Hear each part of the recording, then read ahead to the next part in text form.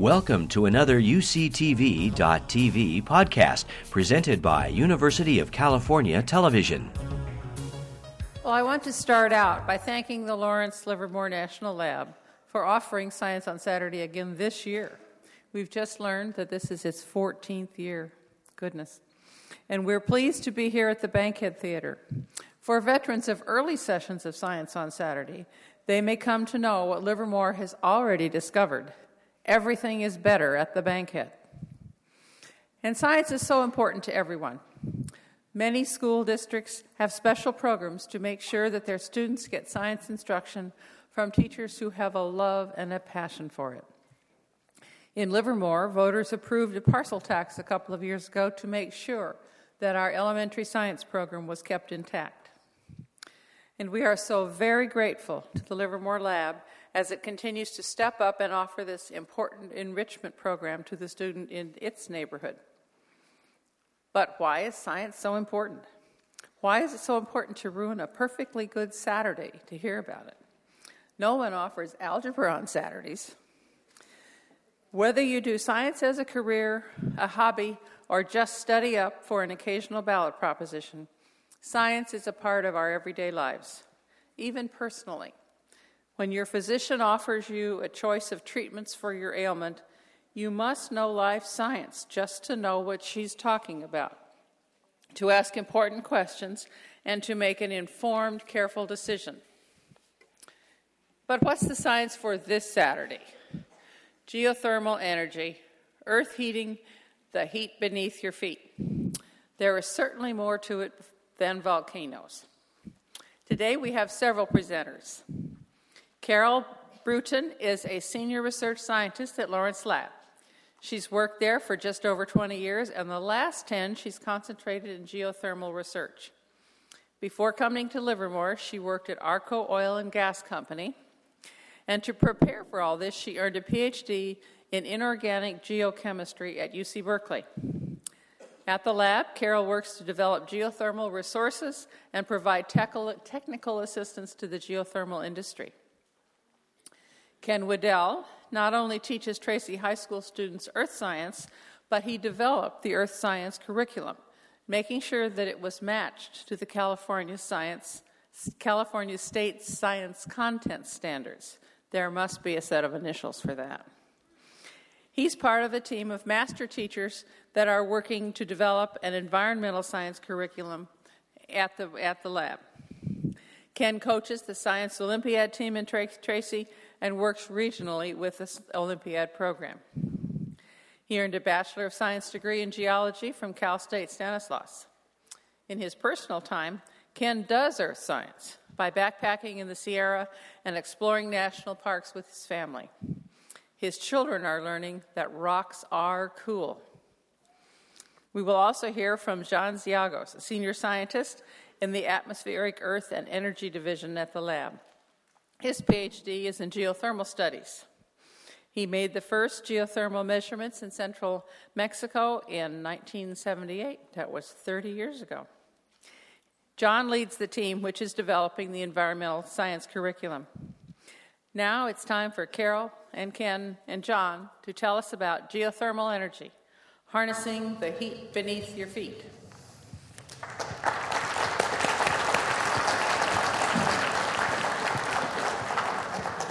Thank you, Ann. Well, I wanted to thank you all for being here today.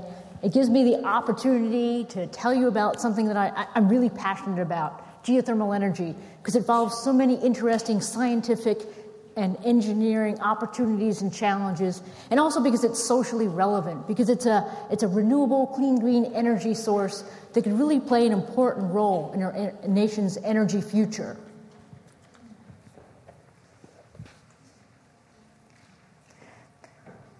What you'll be talking about today, we'll sort of be reviewing the whole thing about geothermal energy, where it comes from, what is it, how does it get to the crust, how is it used today, and where is it?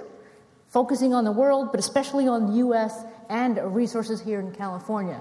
Finally, why it's good to use geothermal energy. And finally, what does the future of geothermal energy hold for our energy in the United States? Now, geothermal energy. You walked in today, you didn't feel it under your feet actually, but it's down there. And we have clues all the time. And that's because you see things like volcanoes, Mount St. Helens. We have hot springs. We have lava fountains. This is Kilauea in Hawaii.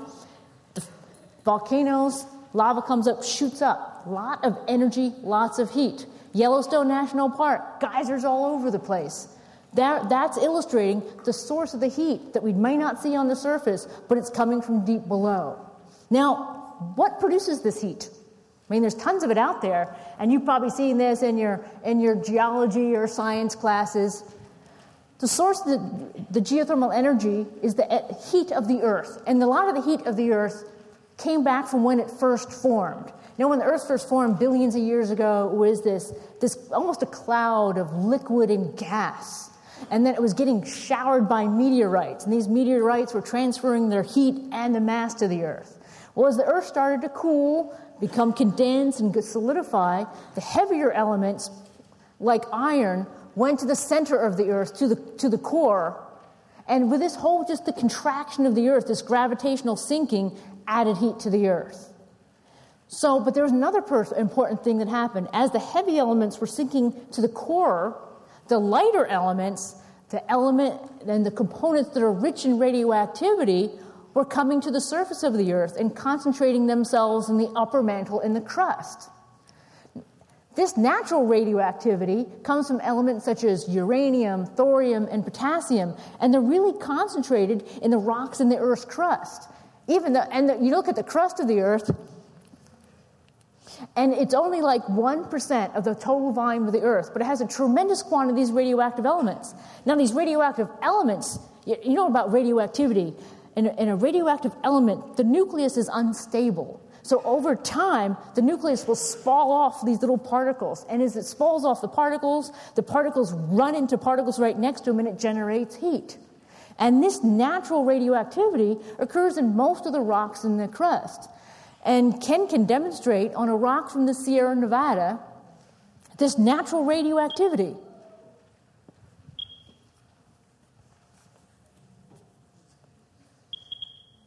Not much. You hear the beeps? That's signaling that it's picking up some of this decay in the rock.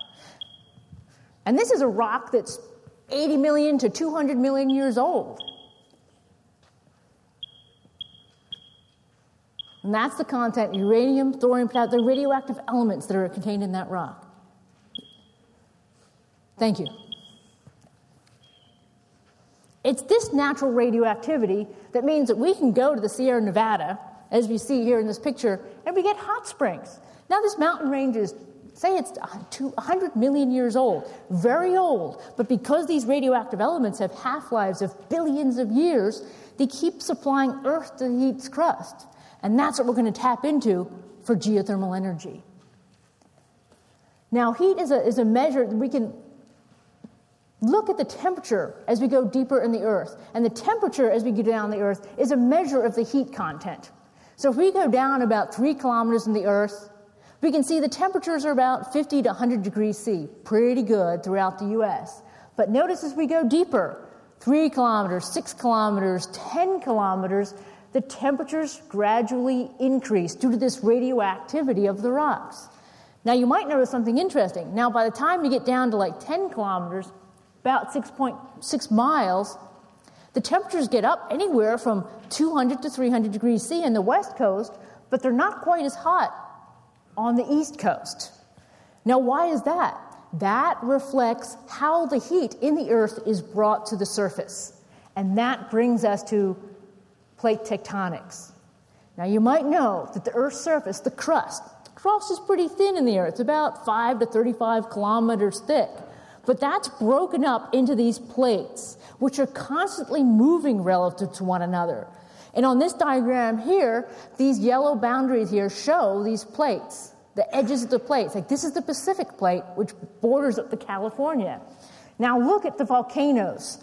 These red triangles here represent the historical eruption of volcanoes, and they border the plates. These borders of the plates are where most of the geothermal energy is produced at this point. And that's because things like the Ring of Fire. This is known because the Ring of Fire, it's a Pacific plate and some plates around it, highly active in volcanoes. And these volcanoes are where traditionally we've produced most of our geothermal energy. You can see this Ring of Fire, the west coast of the United States. That's where all our energy is coming from. But how does heat get up there? Okay, yeah, we've measured the temperatures. That gets us to the mantle and convection. The heat gets up to the surface of the Earth because the mantle, which is partially liquid, is convecting. Basically, you know, the mantle, it's high temperature at the bottom, colder on top. So what happens when you're hotter, you're less dense, the mantle tends to rise. But as it rises, it cools off, gets denser again, gets to sink. So we get these convection cells in the mantle. Sometimes it breaks through the crust, and you get these mid-ocean ridges, and you get magma right up the surface. Sometimes all it does, it moves the plates and subducts one plate. You know, but these plates are moving around, right? Well, sometimes one starts ducking under the other because if it's being spread apart here, it's got to go someplace else. So it spreads, and at the other end of the plate, it ducks under the other one. Well, as it starts subducting, it increases in temperature again and eventually melts. And this is magma from this subducting plate that forms this magma chamber. And when this magma chamber erupts, then we get our volcano eruptions, and the magma becomes lava at the surface. And actually, for all the lava that we see on the surface of the Earth, there's about 10 times more volume of magma underneath the surface of the Earth. And that's what we want to tap into to get its heat out for geothermal energy. Now, this whole process of convection is something that we're going to be coming again and again to for geothermal energy. So Ken now has a demonstration of what convection is. Convection can happen in any substance that can flow. So water can flow, air can flow, and magma also flows. Since I'm not going to have magma on my table up here, I'm going to use air to demonstrate convection. What's going to happen is I'll light this little paper on fire here, and the fire, like the Earth's core, will heat the air above it, or the core heats the magma. Then what will happen is that air will then rise because it's less dense. At the end here, the paper will follow the air so you can see that its path and show that the air is rising.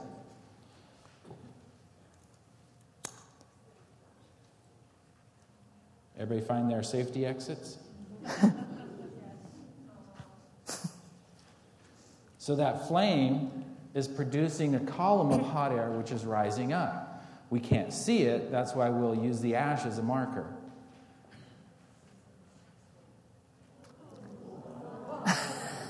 So the ash followed that hot air up. It's rising. When it gets up there, it will lose its heat and then come back down again like convection in the mantle.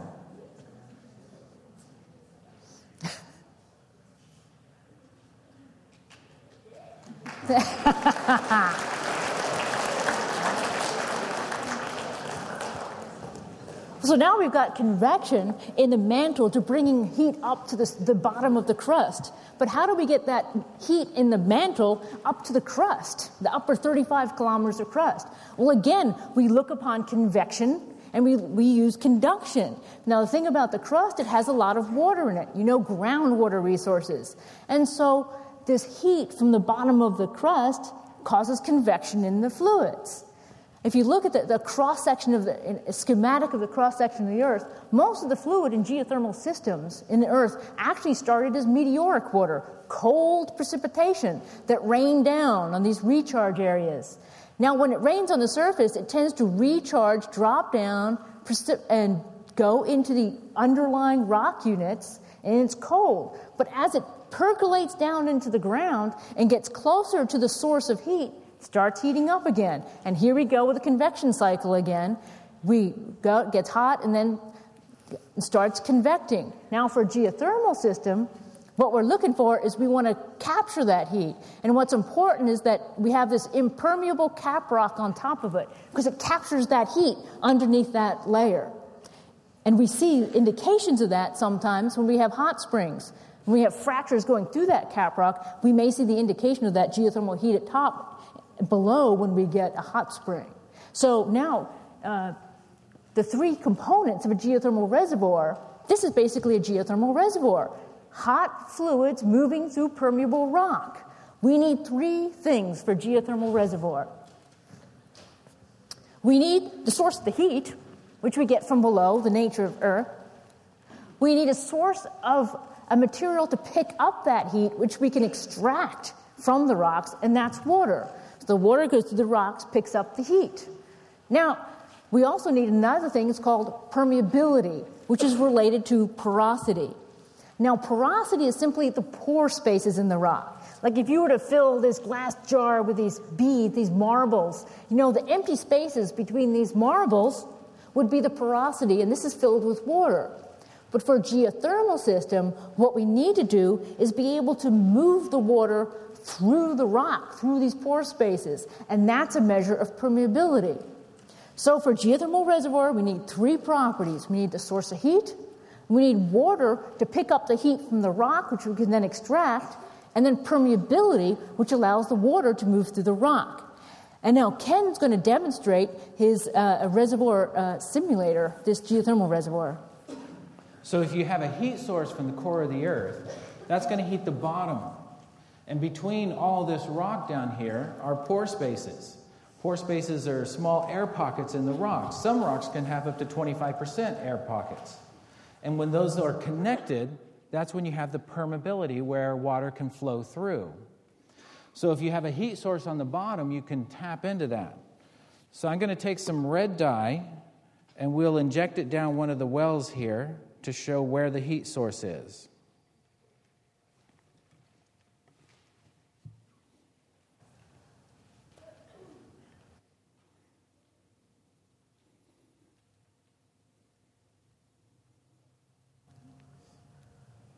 So you have a heat source at the bottom simulated by the red dye. So when a geothermal plant wants to access that, you have rock that is not permeable. That would be the dark layer. And that dark layer doesn't have any pore space. So if you have a well that doesn't reach there, you can draw water out, but you're not tapping into the hot water that you need. What you have to do is, to be able to tap into the hot water that you need, is have a well that also goes down into that geothermal reservoir. And then you can tap in and draw that hot water up into the plant.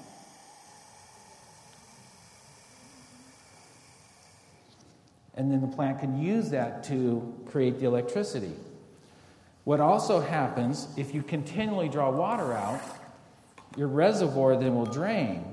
So what the plant will do is, after they use that water, they take and inject it back into the reservoir to replenish it.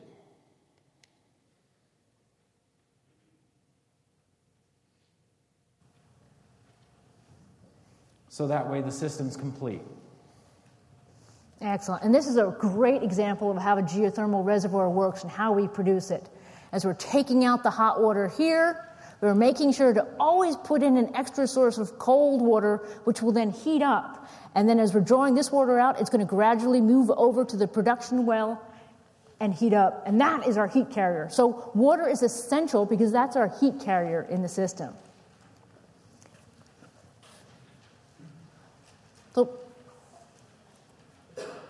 So basically, this is an illustration of what Ken was just showing there. We've got our components. We've got our rainwater is our source of fresh water. It comes in, it's cold, it goes down, it gets heated up, and starts circulating. Okay, so all we need to do now, is drill down to get it out. So these resources may be pretty deep in the earth. They may be as shallow as 500 meters down, but they could be as much as 10,000, 20,000 feet down, equivalent to where oil and gas wells are drilled today. So what we do is have these huge drilling rigs to drill down to these depths, and it's great. They use these bits to grind the rock and form these cores. And here's an actual example of a core from a well that we collected of a granitic-type rock. Okay, so we got heat in the earth. We know how it gets through the mantle, and then through the convection in the mantle, and then when it gets it to the bottom of the crust, then water distributes it through the crust. Okay, once we found a reservoir, we drill down to extract it. Now, how do we get power out of this? How do we convert this thermal energy to electricity? And what's curious is that the way we use geothermal energy, geothermal heat to produce electricity, is the same way that fossil-fueled plants like natural gas or coal-fired or nuclear power plants produce electricity. They have to use another source of heat to create steam. Hey, we've got hot water. Our hot water at depth is under high temperatures and pressures. When we bring that hot water to the surface, we reduce the pressure. And what happens is the water boils, or as we call it in the industry, it flashes. It's a much more exciting word. So this hot water, when we bring it to the surface, we reduce the pressure, and it flashes to produce steam. Well, steam has about 1,000 times the volume of water. So it tries to expand, but what we do is we have it in a restricted flash vessel. So we control the space. It doesn't have much space to expand, and we only let it escape through these high-pressure nozzles. So what happens is steam comes shooting out of these nozzles to hit a turbine, and it shoots out at up to like 450 miles per hour. Well, when that shoots a turbine is basically a rotor with a bunch of blades on it. So the steam hits those blades and turns the turbine, which then turns a generator and creates electricity. Now we can look at that in a little more detail in the next slide, because what we see, the turbine has many blades. The turbines are huge. I mean, they're like twice my height, twice my height. And so it's attached to the rotor. So when the steam turns the turbine, which turns the rotor, which turns the electrical copper wire, which is inside a magnet, and this produces electricity. It's electromagnetic induction. And Ken has an illustration of this production of electricity. So that steam is hitting that turbine, and it's spinning it. So we have a spinning motion. Just like my hand, I can spin this little device here. Now, I can spin all I want, and I'm not going to heat up a bulb, because these coils have to be within a magnetic field.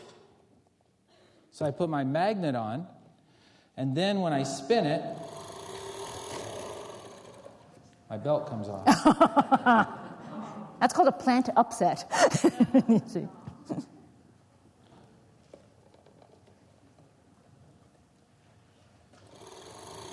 There we go. So the bulb is lighting up here. And of course, the faster I spin it, the more electricity it creates.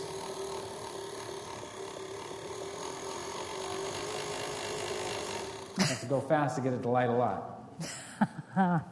So it's with the magnet and the coil spinning that creates that.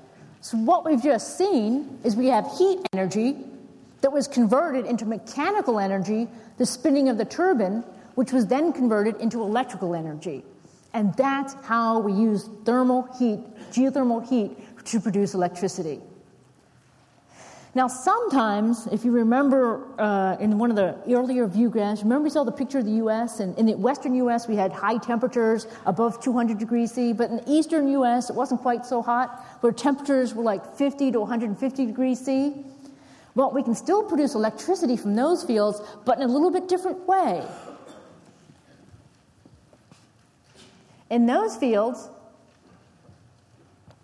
the water we bring up from depth isn't quite hot enough to flash to steam as we bring it up. Okay, so if we don't have that steam that way, let's use another fluid. Let's use a second working fluid. That's why it's called a binary system. As we bring the fluid up from the surface, we send it to a heat exchanger. And there, through conduction, the water transfers its heat to a second fluid, which is usually like an alcohol, which boils at a lower temperature than water. So the hot water heats up the secondary fluid, and that boils. And so then you take that gas and send it through your turbine, and it creates electricity in the same way. Now, so what we're using in the heat exchanger there is the principle of conduction, which Ken can demonstrate. So normally, water boils at 100 Celsius. My hand can't produce enough heat, just like the water coming up cannot produce enough heat. So what I can do then is use my hand's heat by conduction. Will hit the molecules in the glass, transfer to the liquid inside, and since it can boil at a lower temperature, it can then turn it to the steam that we need.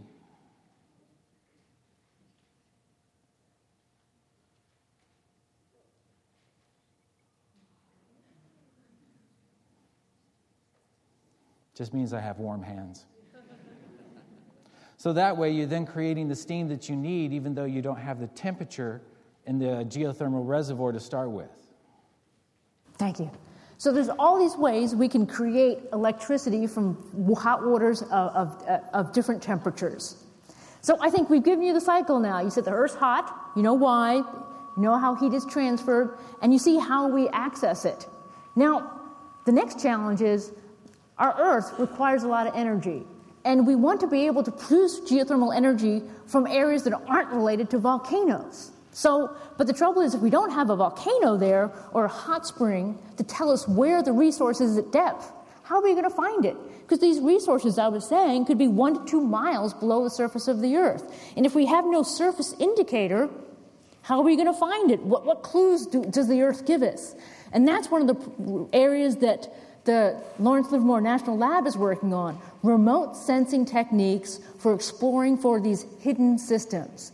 And I'll tell you about one of the projects that we have, and that's using satellites that contain radar. And what are we looking for on the surface? Well, down below in a geothermal system, we found that most geothermal systems exist where you have a lot of fracturing, where there's a lot of forces in the rock that's creating the fractures in the rock and movement and creating permeability. Now, we can't see that down below, but sometimes those displacements are actually transferred to the surface of the Earth. So instead of getting major displacements 2 miles down, we may be able to see the surface of the Earth flex, only maybe perhaps millimeters per year. But we're looking for that slight deformation in the Earth's surface that may indicate we have deformation below, which is creating a geothermal system.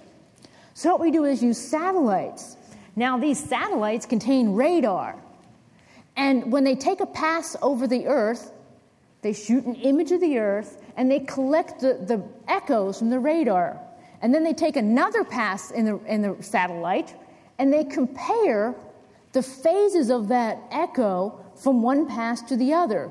And we're not going to get into the details, but geophysicists process the data, and they can actually use this radar to make a map of the surface displacement. And that's what I've shown on the bottom here. They're a little bit fuzzy, but this is a map. This is Nevada here, and this is the Nevada-California border. Here's Lake Tahoe right here. And this is the track of a satellite. These are all tracks of satellites. And we've taken these scenes, and these are big scenes. These are like over 100 kilometers square scenes. And that's especially why remote sensing is good, because we don't have enough geologists to walk across every inch of the Earth's surface looking for geothermal resources. Let's go use satellites and view huge swaths of the Earth's surface at one time. So we take these satellite images and create these maps of deformation, and these colors on these maps represent the flexing of the surface in millimeters per year. So if we see an area with these bright colors, we would then say, okay, we got to look at that. We got to go send a geologist on the ground and use some other exploration tools in that other to look for the resource. Or maybe even just go ahead and drill an exploration well right there.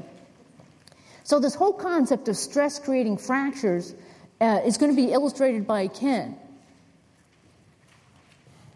Different forces create those. We talked about plate tectonics earlier, how that rising magma can move the place around.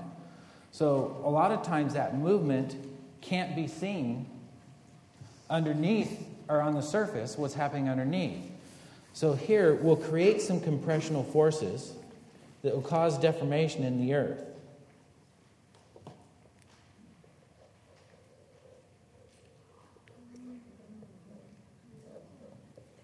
So you have an offset where you know there's deformation and probably the cracks and fractures necessary for our geothermal plant. But on the surface up here, you can't see it, or sometimes erosion moves it so it's not visible from the top. And that's where those satellite images can capture the small details that give you a clue that you do have a fracture area deep down. So hopefully we'd see this displacement here, and then we would go in and then drill a well and hopefully intersect this fracture, would then give us access to all the hot fluids that are down there in this geothermal reservoir.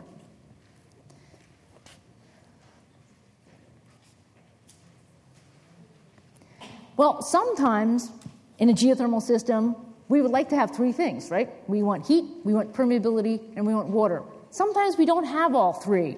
Now we got volcanoes, it's great, we got all three right there. But sometimes, going to the interior of the U.S., we don't have all these three things.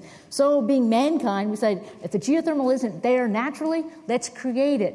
So there's big programs all throughout the world now on engineering geothermal systems. When you don't have either water or permeability, let's use water to inject it downhole, or let's create our own fracture system. The one thing you do need is heat. If you don't have heat, you're not going to do anything. But as we've seen, almost everywhere in the U.S. and the world has enough heat if we just drill deep enough.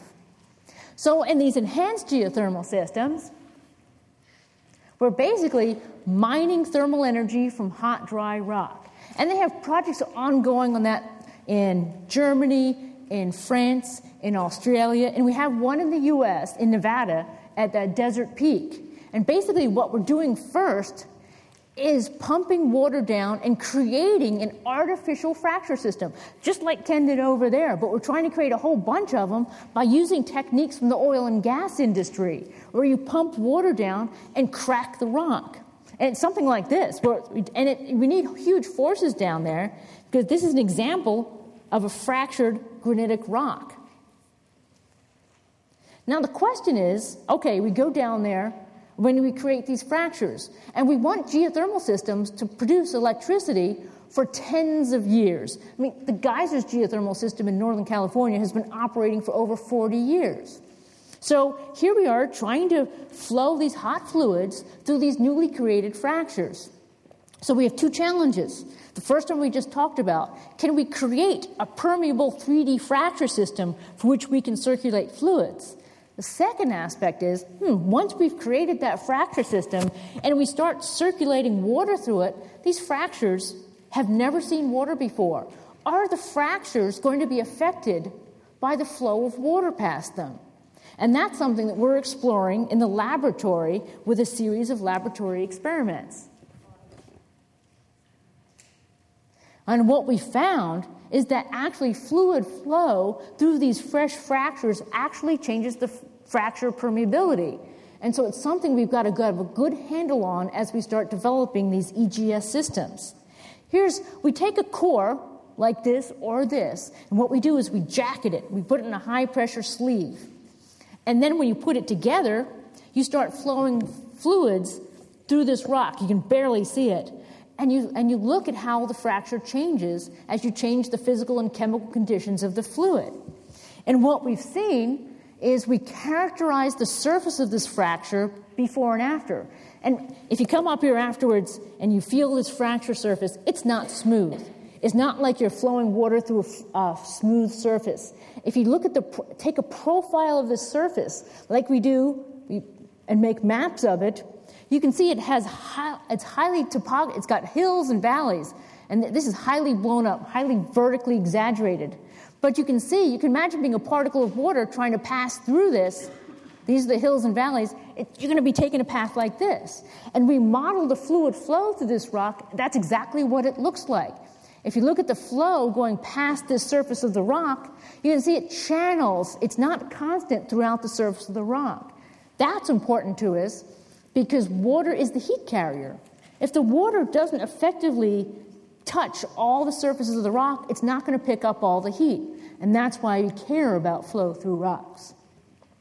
Here an example where actual flow through the rock has actually increased the permeability.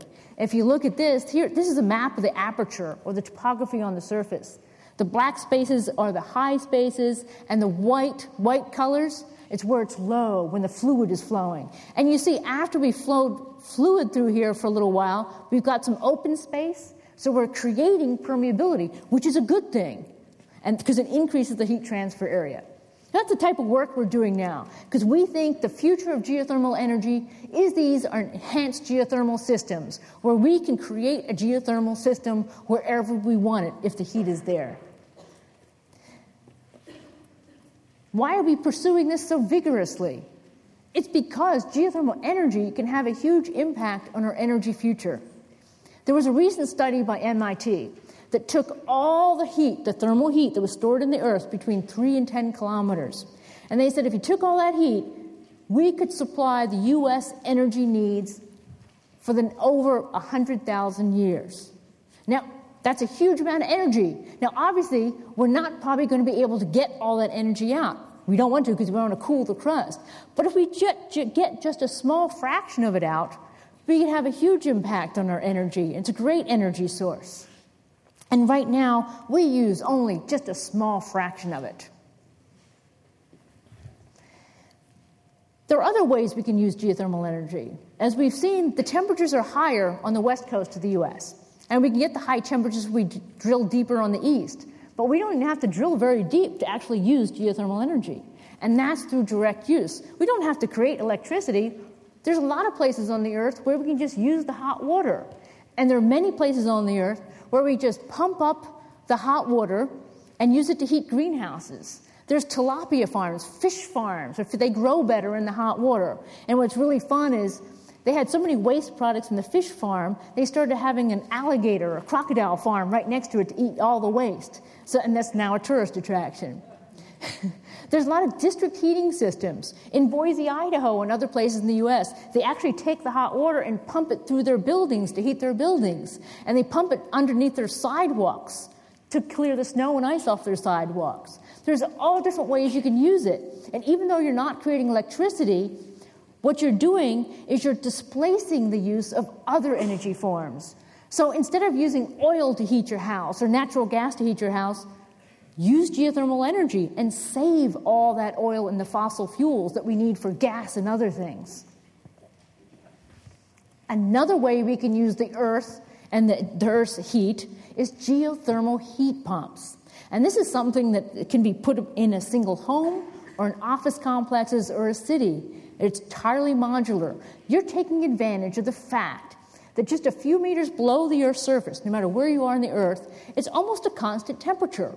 Now compare that to the atmosphere, where you've got high temperatures and low pressures depending on the sun. We're taking the advantage of that difference in temperature. Drill a well down 100 to 400 feet below your house, and in the summer, you would take your hot water, pump it downhole, and it cools off. And then you pump that cool water up to your house and use it to cool your house.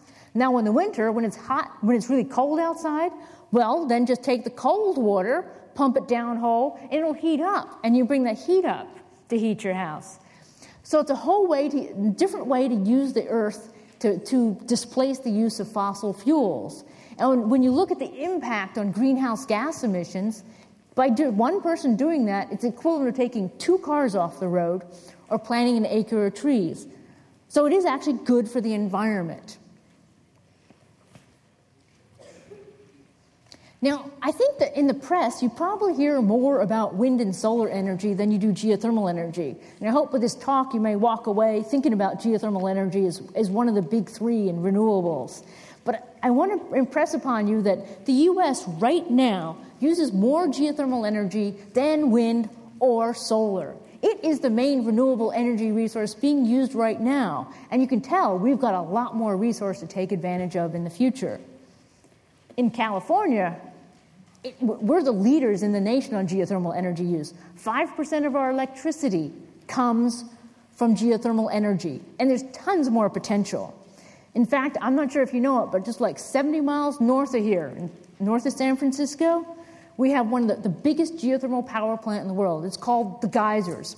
It was misnamed. Somebody explored it and saw hot water and there's actually no geysers there, but there's a lot of hot water. It's the largest geothermal power plant in the world. It produces about 750 megawatts. It's enough to power all of San Francisco. We've got tons of resources that are developing in Northeast California, in the Imperial Valley. We have tremendous resources in California. And actually, we dwarf other states in energy usage. And I see for the future, there's tons more geothermal power plants being constructed right now in California. And that's a good thing, because there's another reason why it's good to use geothermal energy, as Ken will show. One of the things you need to think about is the byproducts. Geothermal can make electricity just the same as fossil fuels can make electricity. We have lots of coal. We can burn that coal and make electricity. What you look at then is what are the byproducts that are coming from it. When you have a coal-fired plant that's producing that electricity, then the byproduct of it versus a geothermal plant,